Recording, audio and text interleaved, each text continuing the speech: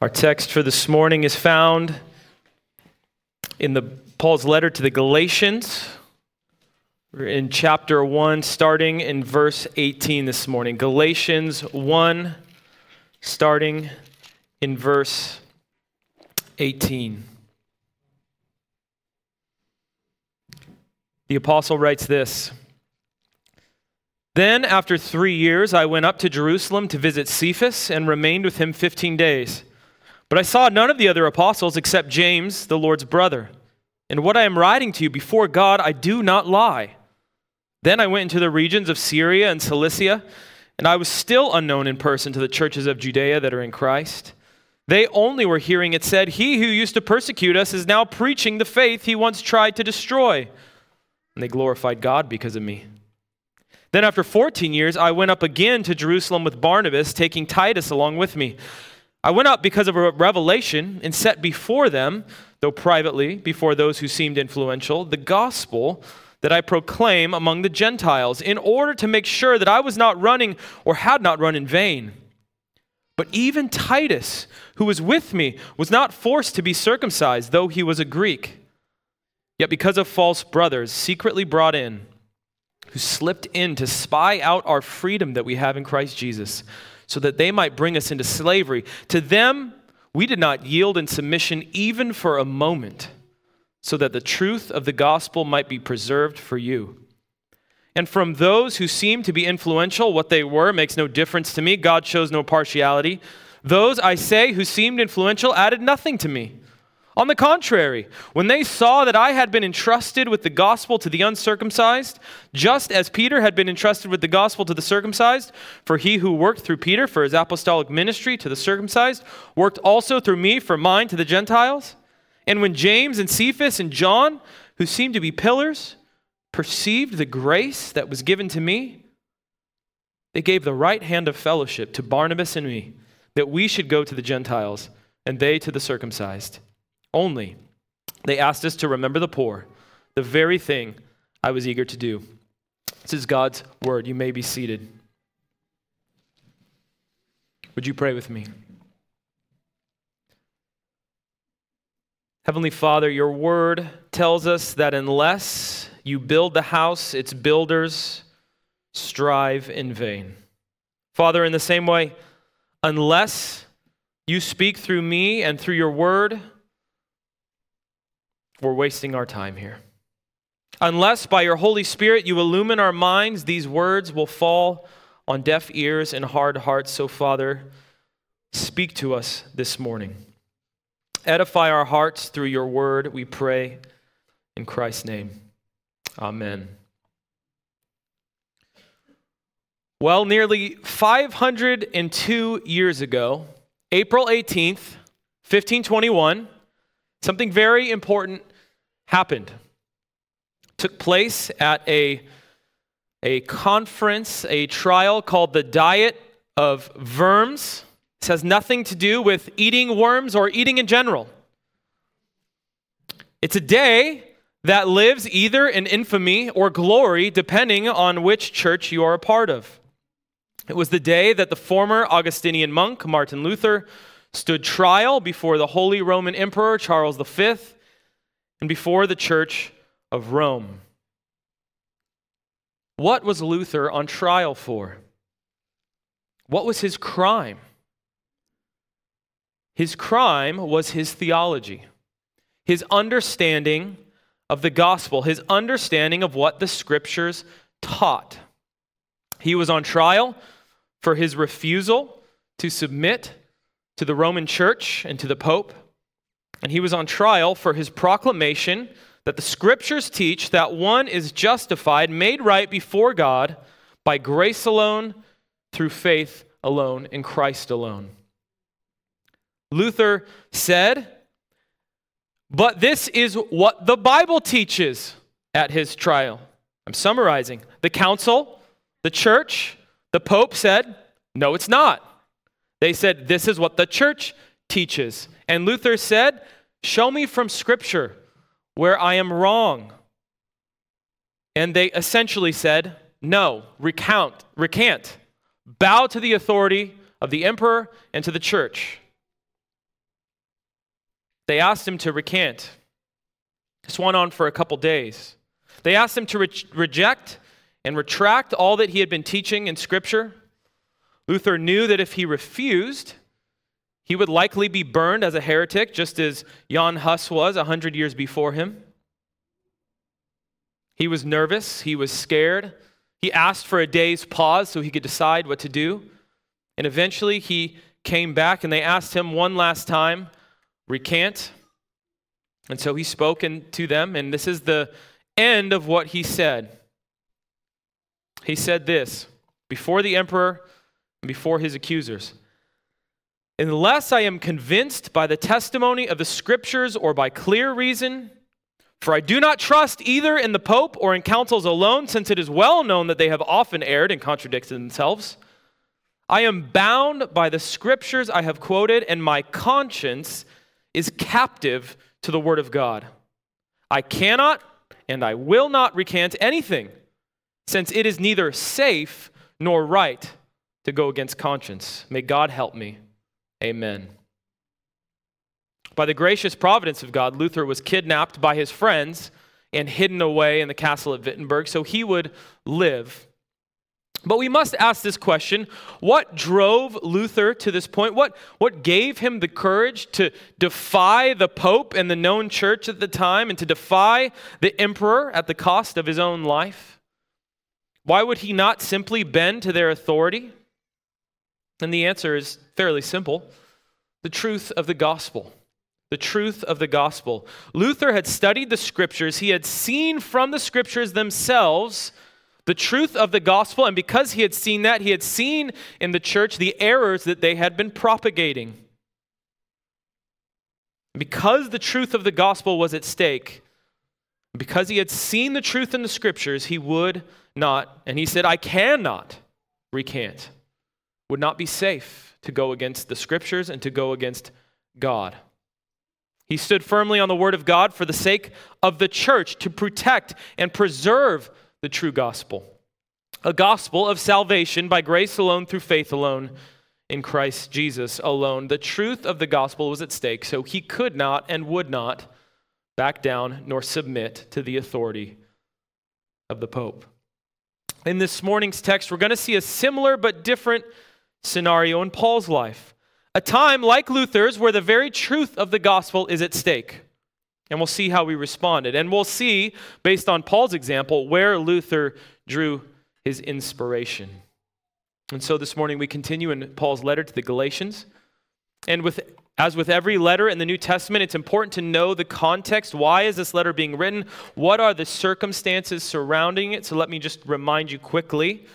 Paul, on his first missionary journey, had planted these 4 Galatian churches. It's just a province, a region of the Roman Empire named Galatia. Months after he had left, false teachers came into the churches and began to undermine everything that Paul had taught them. They began to undermine what he had, the very gospel that he had proclaimed to them. These false teachers came to Galatia to rescue the churches from Paul's false gospel of freedom in Christ. Paul's gospel that was opposed to God's law. Paul's gospel that was opposed to circumcision and the tradition of their fathers. Paul's gospel that was opposed to Abraham. This is what they were saying. And the worst thing about it is, this is why Galatians takes the tone that it does, the Galatians were falling for it. They were buying into these lies that were being peddled to them. So these Galatian churches were in limbo. They're trying to decide which way are they going to go. Are they going to stay with Paul and his gospel, or are they going to desert Paul and go with the gospel of these false teachers? In the end, the choice really is between Christ and the enemy. Would they come back to the true gospel, or would they follow a false gospel into damnation? That is the situation here.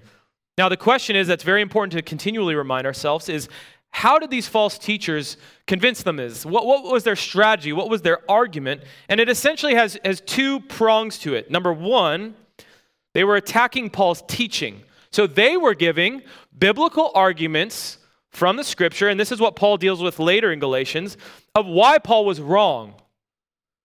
They were claiming that to be truly saved and truly be a follower of Messiah Jesus, you had to become Jewish. In all that that meant, men had to be circumcised and everyone had to follow the Mosaic laws, without which you could not be saved. They were arguing it from the scripture. So they were attacking Paul's teaching. But number two, they were attacking Paul himself. They attacked his credentials. They were saying he's not a real apostle, or if he is a real apostle, he's confused and he's sold you a wrong gospel. They were claiming that Paul himself had learned everything he knew from the true apostles in Jerusalem, and these false teachers were claiming to be speaking for those apostles in Jerusalem. They were claiming Paul changed the true gospel so that it would fit better in a Gentile context. They were again claiming that Paul was under the authority of the Jerusalem church and he was wayward in his mission. So in our text this morning, really in chapter 1 and most of chapter 2, Paul is arguing against that second attack, against himself and his credentials. He'll move later to the biblical arguments. But in our text this morning, Paul addresses this attack. We saw this last week. He addresses how he received the gospel.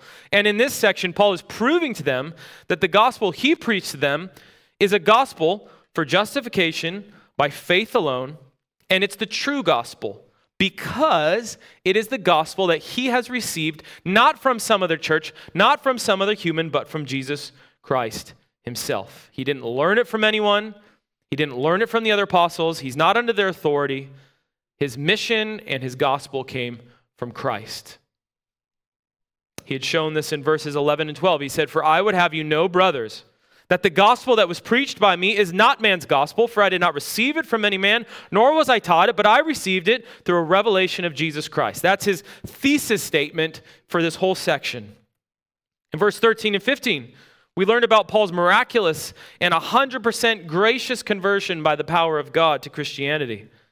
And we learned that after he was converted, he didn't consult with anyone. He didn't meet the apostles for years.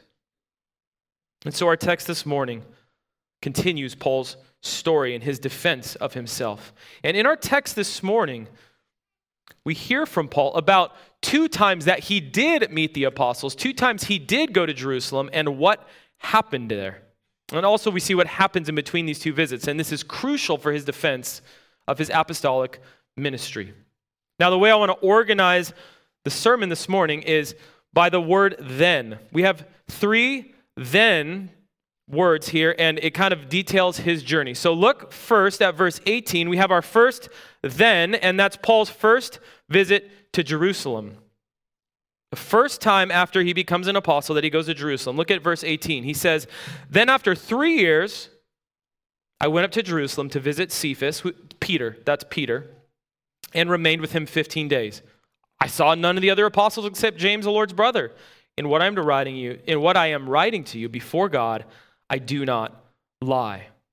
So here we find out that Paul didn't go to Jerusalem nor meet any of the apostles until 3 years after his conversion and 3 years after the beginning of his ministry. So he's been doing ministry for 3 years at this point already when he finally meets Peter and James. And he's only there for 2 weeks. He meets James. This is Jesus, his brother, the one who wrote the book of James. And he meets Peter, also known as Cephas.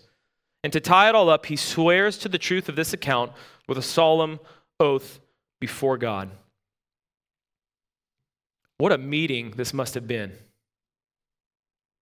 What it would be like to be a fly on the wall the first time that Paul meets Peter. Can you imagine? And James. Think of these 3 men and their life stories. 3 men who each one of them wrote inspired books of the New Testament. 3 men, all of whom were martyred for the faith in Jesus, their faith in Jesus later in their life. Paul, who once persecuted the church. He saw the risen Christ. He believed. He planted churches all across the Roman world and would later be beheaded by a Roman sword for his testimony that Jesus is Lord. You have the Apostle Peter, who once had denied even knowing Jesus. He had denied Christ 3 times. But he too, like Paul, had seen the risen Christ, and he had believed in him. Peter, like Paul, had a great and wonderful ministry and was later martyred for his faith. He was crucified upside down, tradition tells us, on a Roman cross for his testimony that Jesus is Lord. And James, the brother of Jesus. This is not James the apostle, but it's James, Jesus' brother. The whole time Jesus was alive, James denied that he was the Messiah. It'd be pretty hard for anyone to believe that their brother was God in the flesh, right? But James, too, like Paul and Peter, had seen the risen Christ, and he believed. And later, he too was killed for his faith. Tradition tells us he was thrown off the top of the temple. He didn't die, and so they stoned and then beat him to death with clubs for his testimony, again, that Jesus is Lord. 3 men who went from unbelief to faith in Christ, purely by the grace and power of God. 3 men who were unashamed of the gospel because they knew firsthand that it is the power of God for salvation for all who believe. What did they talk about? For 2 weeks they sat together. Paul doesn't tell us what they talked about because it's not really the point. The only hint he gives us is that he had gone to Jerusalem for the purpose of getting to know Peter, Cephas. He went there to get to know Peter better. They probably shared testimonies. They probably shared stories of their ministry. Paul probably shared with Peter his experience of meeting Christ on the road to Damascus, and Peter probably told him stories of what it was like to live and minister alongside Christ. Now, here's the other thing to think about that I think is just fascinating. Paul did most of his persecuting in Jerusalem. Him and Peter, well, maybe they hadn't met, they had for sure heard about each other. They were arch enemies. Peter was constantly trying to escape Paul and his persecution, and Paul was constantly trying to hunt down Christians, drag them into prison, and kill them. And now Peter's welcoming him into his home. Imagine, now this is speculation, but imagine being there and hearing and seeing Peter welcome Paul for the first time as a brother in Christ. Imagine the prayers they had offered for Paul on his behalf, obeying Christ to pray for those who persecute you, and seeing how Christ had worked in Paul and brought him now into the fold, and watching Paul's ministry as one who had probably thrown in prison and killed people that Peter knew, watching him plant churches all across the known world. That's the beauty and the reconciling power of the gospel of Christ. It can take arch enemies and make them into brothers and partners in ministry in an instant. Now, that's fascinating to think about, but again, that's not really Paul's point here. Paul's polemical point, his argument, is that he didn't really spend that much time with the apostles. He was only there for a couple of weeks. And it hadn't been until 3 years after he had already started his ministry. It's not enough time for whatever the false teachers were claiming to have happened. And just to reinforce his point here, Paul swears an oath before God, making it absolutely certain to the Galatian churches that his account is the true one. And my guess, again, is that his account is different than what his opponents are telling them. So he says, look, this is my testimony. I swear before God that this is what happened. And so that's his first time to Jerusalem. After 2 weeks, they send him off to Syria.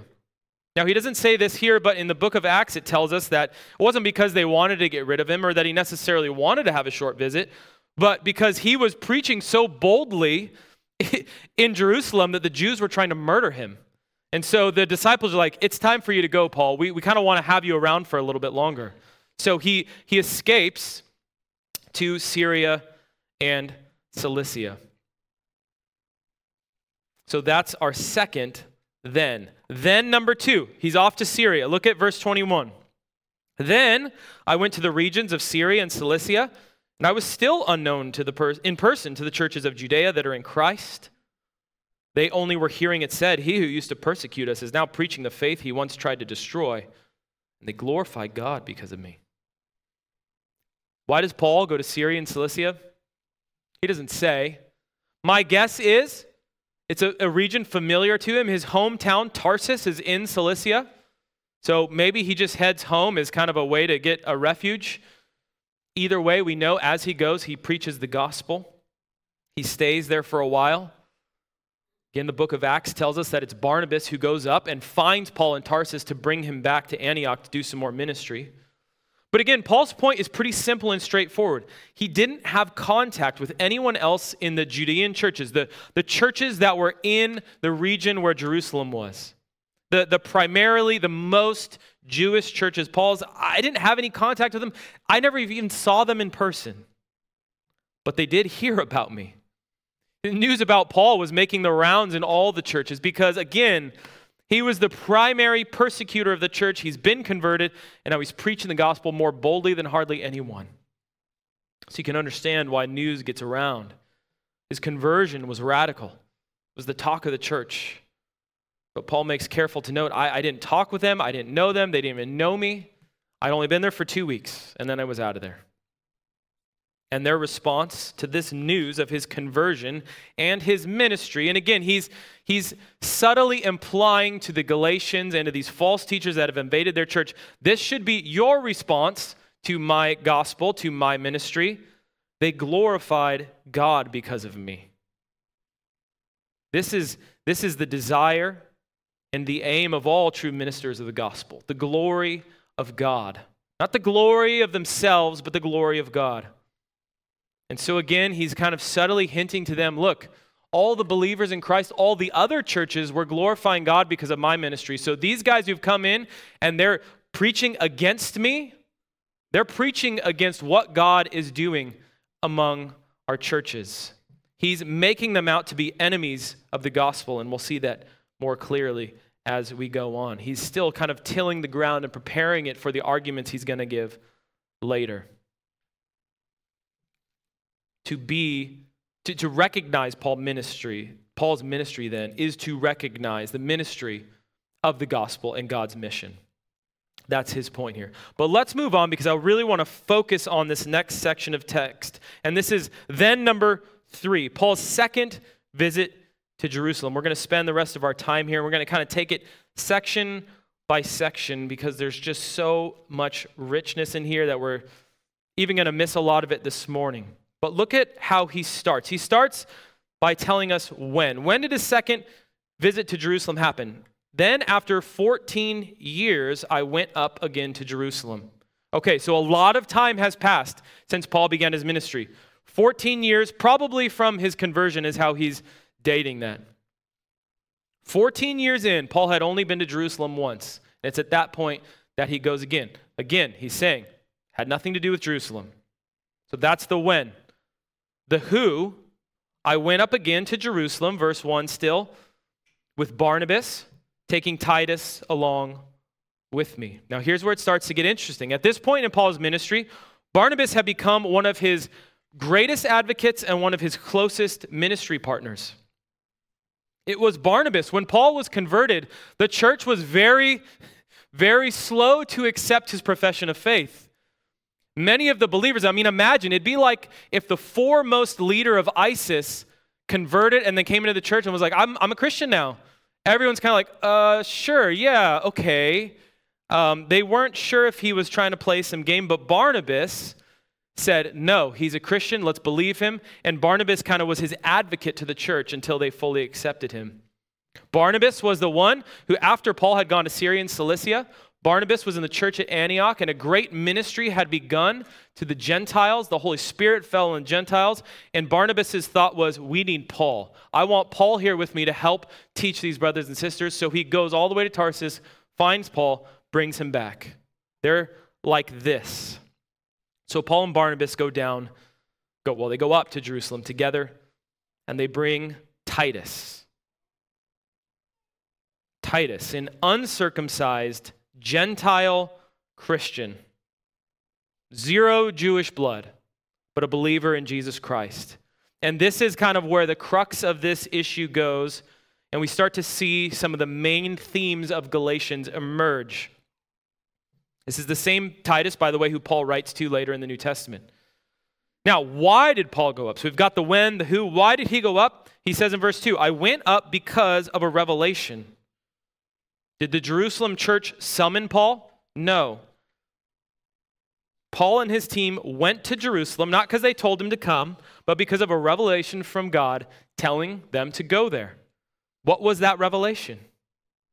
We don't really know. He doesn't say. Maybe it was a private revelation that he received, as he does at many points in his journey in Acts. I don't think it's that. It could be. I think it's what goes on in Acts 11:27. Fits the timeline perfectly. In Acts 11:27, we get this. It says this, now in these days, prophets came down from Jerusalem to Antioch, and one of them named Agabus stood up and foretold by the Spirit that there would be a great famine over all the world. This took place in the days of Claudius. So the disciples, this is the church at Antioch, the disciples determined, everyone according to his ability, to send relief to the brothers living in Judea. So they pooled their money, and they did so, sending it to the elders by the hand of Barnabas and Saul, who is Paul. I think that's the revelation it's talking about. Doesn't matter either way. He goes up because of a revelation.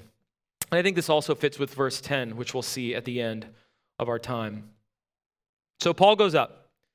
What was the purpose of the meeting? Look what he says. So he went up because of a revelation, and so while he was there, he set before them, though privately, before those who seemed influential, the gospel that I proclaim among the Gentiles, in order to make sure I was not running or had not run in vain. Now this section raises a lot of questions that we have to answer so we can understand and figure out what's going on here. So while he's in Jerusalem delivering this money, Paul calls a private meeting between himself and what he says is those who seemed influential. Now, that kind of sounds sarcastic in English, depending on how you read it, but it's not in the original language. What he means is those who are of good reputation or those who seem to be an authority in the church. He uses that phrase 3 times, and what he's doing here is he's trying to thread this needle here. He's being very careful with his language. He's on one hand trying to show, and we'll see this later in our passage, that he respects the leaders of the church of Jerusalem, that he's on the same team as them. The apostles were there, Peter, James, John, and yet at the same time, he's trying to show that they are just men, and because of that, they hold no authority over him. They have no special authoritative office that makes them above him in the church. They're all equals in the sight of God. There's no hierarchy. There are no infallible authorities. So that's why he keeps using this phrase, those who seemed influential, the ones who seemed to be leaders. So just a quick note on that. There's no hierarchy in this Jerusalem church. So think about this in regards to Roman Catholicism. They would tell you that Peter was the first pope. He was pope in Rome, and before that, he was the head of the church in Jerusalem. There's no pope in this text. There's no head of the church in Jerusalem. It's an unbiblical doctrine. We see this in Acts 15 as well. It developed over time, this idea that there's one person who is the universal and head of the church with all the authority. It doesn't come about for another 500 or 600 years. The Jerusalem church was not operating this way. The church in Rome is not operating this way.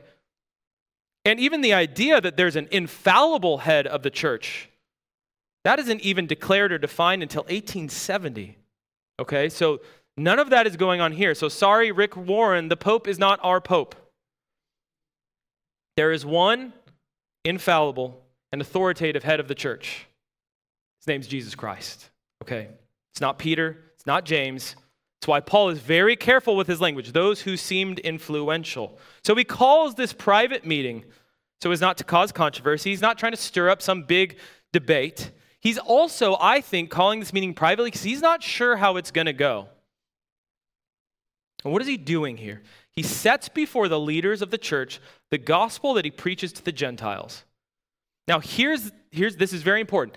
He's not trying to get their approval, and it's not because he's doubting whether or not his gospel is the legitimate gospel. It kind of sounds like that, because he says, in order to make sure that I was not running or had not run in vain. It sounds like, well, maybe he's not sure if he's got the right gospel, so he's like, hey, let me tell you what I preach. Is that right, guys? Are we on the same page? That's not what's going on here.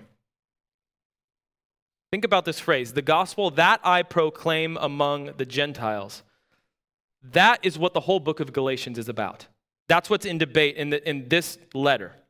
The gospel that Paul was proclaiming among the Gentiles is a gospel of full inclusion into the people of God, of Gentiles, not by circumcision and by obedience to Torah, not by becoming Jewish, but by simply believing in Christ by faith.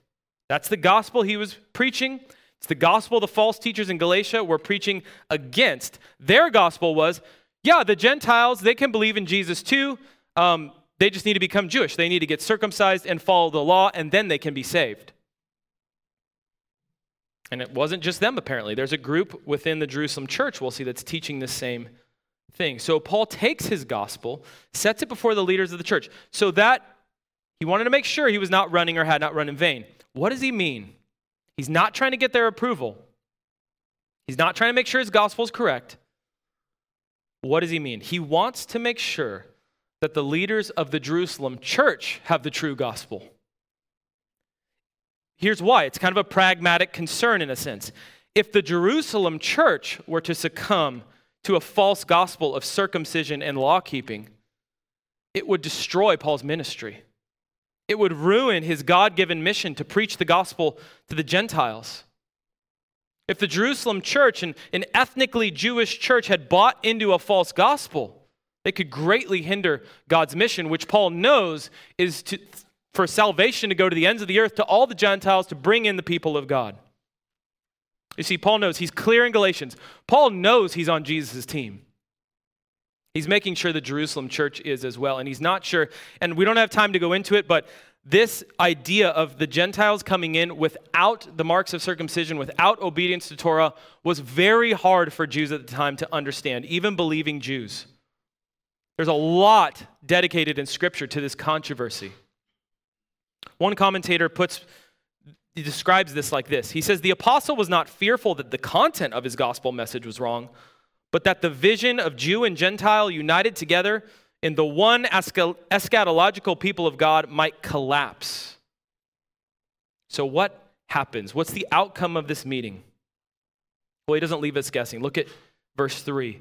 But even Titus, who was with me, was not forced to be circumcised, though he was a Greek. So there's Paul's answer, and he'll answer it even more clearly later in our text. The leaders of the Jerusalem church were preaching the same gospel as Paul. They were preaching Christ's gospel. How does Paul know? They showed it by not forcing Titus to be circumcised, a Gentile believer in Christ. Now, I don't know, maybe there is this thing in Scripture where everyone always knows who's circumcised and uncircumcised. I have no clue how they all know this all the time. It's really weird, okay? But it's just a question that always bugs me. Everyone always knows who is and who isn't. I don't know. That's beside the point. And think about this too. This is kind of funny. Paul brought Titus on purpose. Okay, Paul knew what he was doing. He brought Titus as a living, breathing test case to see how the leaders of the church would respond to him. He kind of wanted to, I think he wanted to put a face to the Gentile believers in Jesus, to the Jews in Jerusalem. What would they do with this Gentile? Would they accept him? Would they force him to be circumcised? I want to know how the conversation went between Titus and Paul. Hey, Titus, I'm going to Jerusalem. You want to come? Sure, what for? Well, I want to see if they force you to be circumcised. I mean, Titus must have had a lot of trust in Paul. I don't know what plan B was. But they didn't force him to be circumcised. That's Paul's point. Paul was happy, and I'm sure Titus was even more happy. So Paul sets his gospel before the leaders of the church. They approve. They say, yeah, that's the same gospel that we're preaching. They don't force him to be circumcised. Praise God. God's mission of one unified people, Jew and Gentile, will go forth. Now again, we know just because of the timeline that there will still be some bumps along the way, but it will go forth. The church in Jerusalem is on the same team as Paul. They're on Team Jesus. But there's a problem here. Not everyone was happy about this. See, the false teachers in Galatia preaching this gospel of circumcision, this was not the first time that Paul encountered these people or these types of people. He encountered it even in his meeting here. Look what he says in verse 4. Yet because of false brothers, secretly brought in, look at his language, who slipped in to spy out our freedom that we have in Christ Jesus, so that they might bring us into slavery. Look at this language that he uses to describe these people and their actions. You see what he's doing? Again, he's subtly hinting to the Galatians that the false teachers that have crept into their church were the same ones that he dealt with in Jerusalem. Paul's essentially saying, I've dealt with these types before. You're listening to and submitting to their teaching. That's not how you should respond to them. Let me show you the correct way to respond to this garbage. He'll show us. Look at what he calls them. False brothers. In other words, they're members of the church. They call themselves Christians. They say, we believe in Messiah Jesus. But they are false. Pseudo-Christians. Undercover agents of the enemy sent in to sow division and confusion and false doctrine. And Paul says to bring Christians into slavery. Now look at how he describes their actions. They're secretive, subtle. They slipped in. They crept in to spy on the freedom that true Christians have in Christ and to bring Christians into slavery. This is how false teachers operate. They don't announce their motives. They don't announce that they're false teachers. They come in the name of Christ, always. Satan's not stupid. And so we must be aware. And nobody hates freedom like people who don't know freedom. And I'm not talking about political freedom. The freedom we have in Christ. The enemy hates it, and false teachers hate it because they don't have it. So what is he talking about when he says freedom? Our freedom that we have in Christ Jesus. Now, he'll get into it later, but let me summarize. The freedom is this. The freedom that we have in Christ from the condemnation of God's holy law. God's law, and this is where the false teachers were right? False teaching always has elements of truth in it. That's why it's persuasive. God's law is holy and righteous and good. Came from God himself. It's an expression of his character. But here's the difference. Because we are sinful, we can never keep it perfectly. We have fallen short. So God's law condemns us. It condemns every one of us. We cannot earn any sort of righteousness by trying to obey God's law. And in fact, his law was never meant for that. Paul tells us that clearly later in Galatians. His law instead was to expose our helplessness, to expose our sinfulness, and to send us fleeing to God for mercy in Christ Jesus. So in his life, in Christ's life, he fulfilled the law in our place. He took our sins upon himself on the cross and buried them in the depths of the grave. And he rose again in power, defeating and vindicating every claim that he made. And so Paul says in Romans 8, and this is why he can say this, there is therefore now no condemnation for those who are in Christ Jesus. That's the freedom that we have in Christ. That's the freedom that false teachers hate. We have no condemnation for those who are in Christ Jesus. And then watch what he says. Here comes the law. For the law of the Spirit of life has set you free. There's freedom in Christ Jesus. From what? From the law of sin and death. Brothers and sisters, our righteousness that we have before God by faith is the righteousness of Christ himself. That is the freedom that we have in Christ. Freedom from sin, freedom from the law's condemnation, freedom from God's wrath, and freedom from the slavery of trying to earn our righteousness before God by our own pathetic, fleshly obedience and works. We are united to Christ by faith. And since the law cannot condemn him, it cannot condemn us. But the enemy hates this freedom.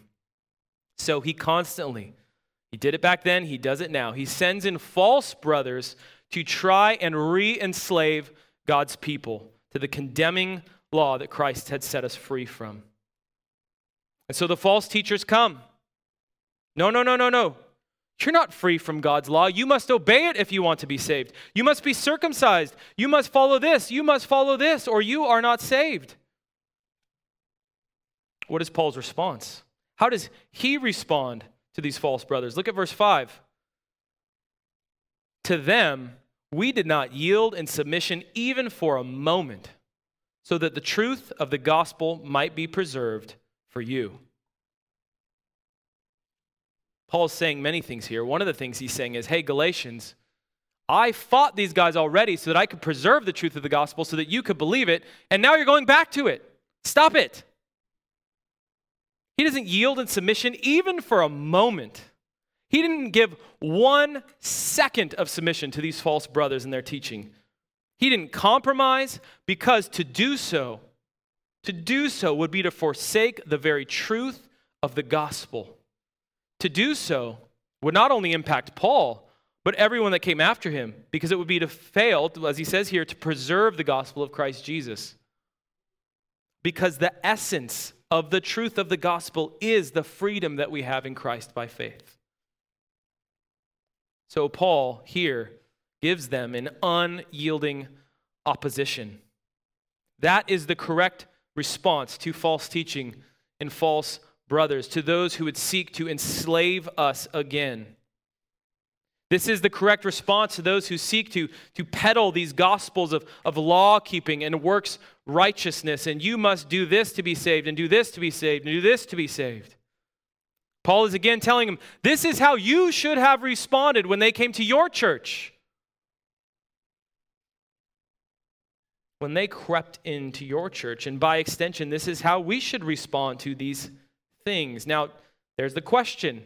Is this still a danger today? Do these things, are there still false brothers peddling false gospels? Absolutely. Now, there's not really anyone seeking to tell us to be circumcised, but there's all sorts of false gospels out there. I was a part of a college group years ago. It's like they followed this plan, but they were false teachers. They crept into the church. There was 2 guys, and were really nice to everyone. They made relationships with everyone, and we kind of noticed that they were kind of weird, though. They would always like split up and sit at different tables, and come to find out they were inviting people out to like coffee a lot, and we were like, okay, you don't want to be too suspicious, but then we heard they had a Bible study that they were inviting people to. They were false brothers. They were part of what now you might know as the Mother God cult. They had come into the church to try to take sheep away and invite them to their false teaching. And if you don't know what that is, you can Google it. It's like Jesus came as a Korean woman. It's a cult. This absolutely happens, and not just with stuff as blatant as that, but the enemy hasn't ceased to work. Satan hates the church.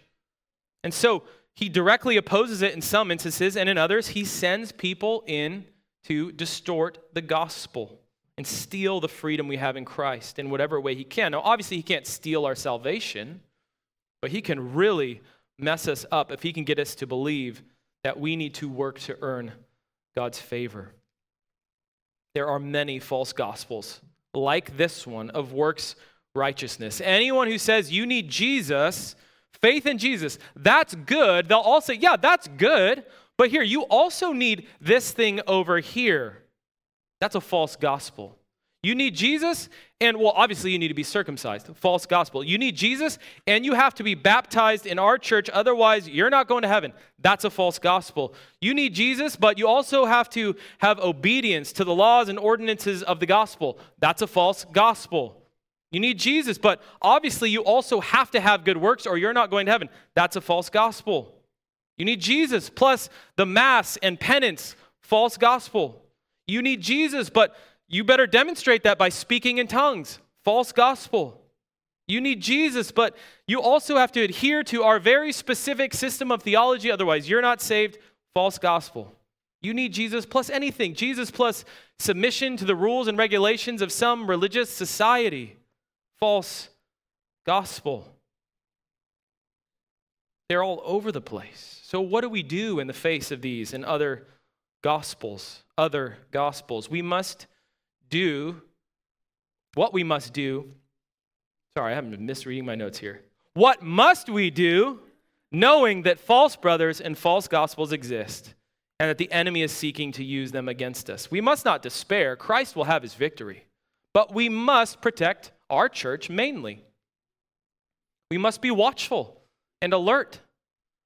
We shouldn't be ignorant. We shouldn't be naive. Instead, we must be like Paul is here, and he's telling the Galatians this is how they should have been. Vigilant. Don't forget, false brothers, false teachers claim the name of Christ. So just because someone says they're a Christian, just because someone says, oh, I believe in Jesus, that doesn't make someone a true Christian. This is the problem in Galatia. They had just said, oh, these guys say they're a Christian. They're from the Jerusalem church, so obviously they're teaching the truth. No. Look at what they're teaching. Look at what they're believing. Now, Paul has given this responsibility. Well, the Bible gives us responsibility. God has given this responsibility to protect the church, to be watchful, essentially to two groups. And they're overlapping. Number one, he's given this responsibility, this role to pastors and elders. That's why you see one of the qualifications of an elder in Titus chapter 1. The elder, he must hold firm to the trustworthy word as taught. Why? So that he may be able to give instruction in sound doctrine. Okay, so to teach good things. And also to rebuke those who contradict it. So a pastor and elder is on one hand supposed to be knowledgeable in doctrine so he can teach it rightly, but also to refute those who teach it wrongly or who are believing wrong things. Now, not everyone who believes wrong things is a false teacher. Some people just don't know better. They've been taught poorly, so he's not saying that. But there are times when a pastor, as John Calvin says, must use a voice to fight off the wolves. And Paul continues right after this in verse 10.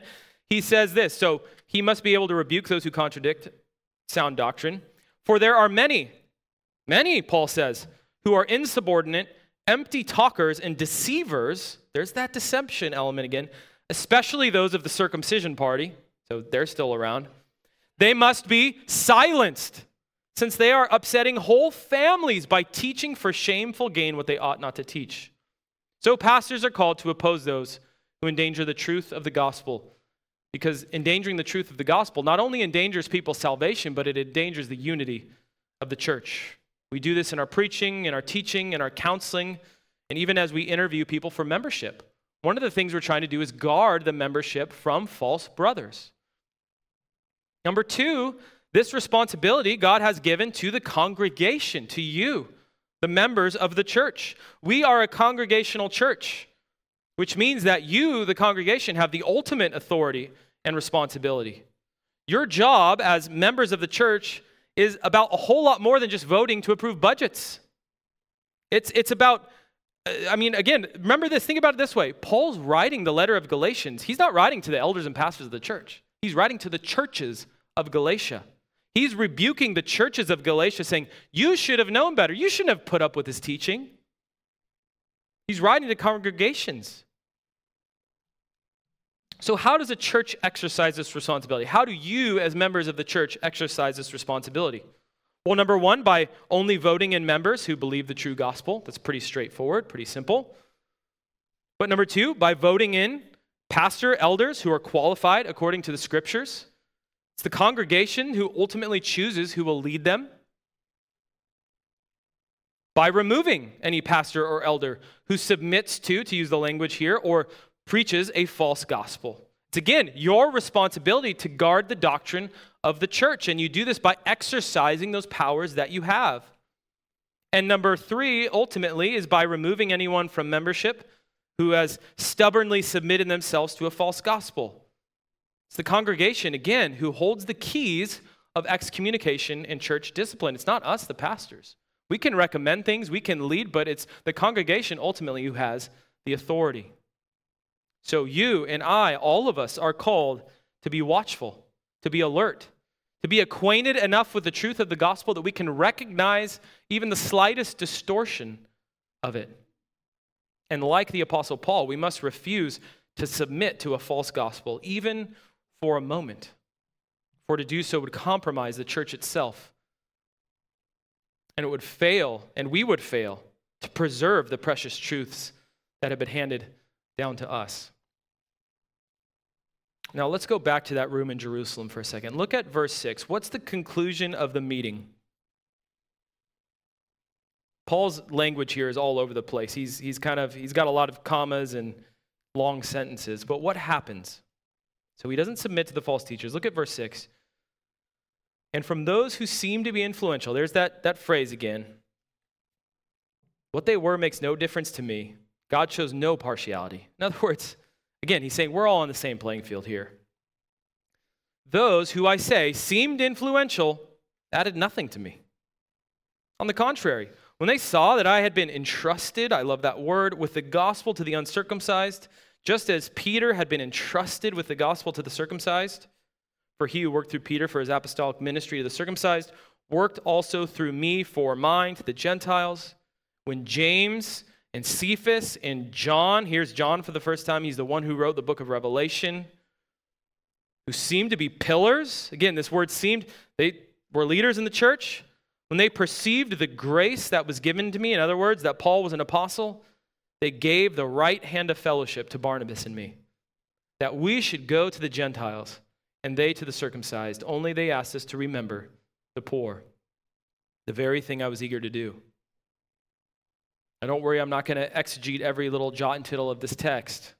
The result of the meeting is clear. Full agreement. Paul is on the exact same page as the leaders of the church in Jerusalem. Paul had laid out his gospel that he had received from Christ before the leaders of the Jerusalem church. Remember, it's more of a test for them. He laid out what he had been preaching to the Gentiles, the gospel that he aimed to take to the ends of the earth. And their response? It's exactly what we're preaching, brother. That's exactly what we're preaching. They added nothing, Paul says. They added nothing to him. They added nothing to his gospel. They didn't say, okay, that's good, but can you also tell them to be circumcised? Okay, no, that's good, but can you also tell them this? No, Paul says they added nothing. No law keeping, no circumcision. They added nothing. They essentially said, by giving Paul the right hand of fellowship and Barnabas, go and be blessed, brother. Take the gospel to the Gentiles, and we will take the gospel to the Jews here in Jerusalem. It's not two different gospels, just different spheres of ministry. They had different target audiences, so to speak. And when Paul went out, he preached to Jews as well. But that's kind of his main area. They only asked him one thing. Paul says, okay, you know what? Yeah, they asked me one thing, to remember the poor, which by God's providence was the very reason he had come to Jerusalem, to deliver money to the poor Christians there. And Paul would continue to honor this request all throughout his ministry. In every Gentile church he plants, one of the things he does is take up a collection of money to send back to Jerusalem to support the poor Jewish brothers and sisters there. And by doing that, I mean, he's supporting them financially, sure, but one of the things he's doing is, and God is doing through this act of giving, just like John told us earlier, he's uniting the Gentiles and Jews together in the church by saying to the Gentiles, look, your new brothers and sisters, even though you haven't met them, even though they're Jews and you guys have never had any interaction, they're poor, the best way to show them your faith in Christ, send them money. They need help, and so they do. The gospel that Paul preached to the Gentiles and the gospel that Peter and the other apostles preached to the Jews were the same gospel. It's the gospel that was given to them by Christ Jesus himself. And it is a gospel of freedom because it is a gospel of Christ's victory. It is a gospel of freedom from condemnation, freedom from sin, freedom from God's wrath, freedom from guilt, freedom from shame, freedom from trying to earn our own righteousness.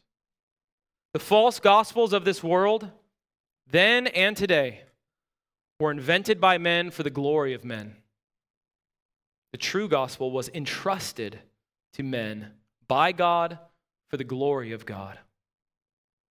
So by the grace of God, may we believe the true gospel, may we persevere in the true gospel, and may we also be ever vigilant and contending for the truth that was once for all delivered to us, the saints. Amen. Let's pray.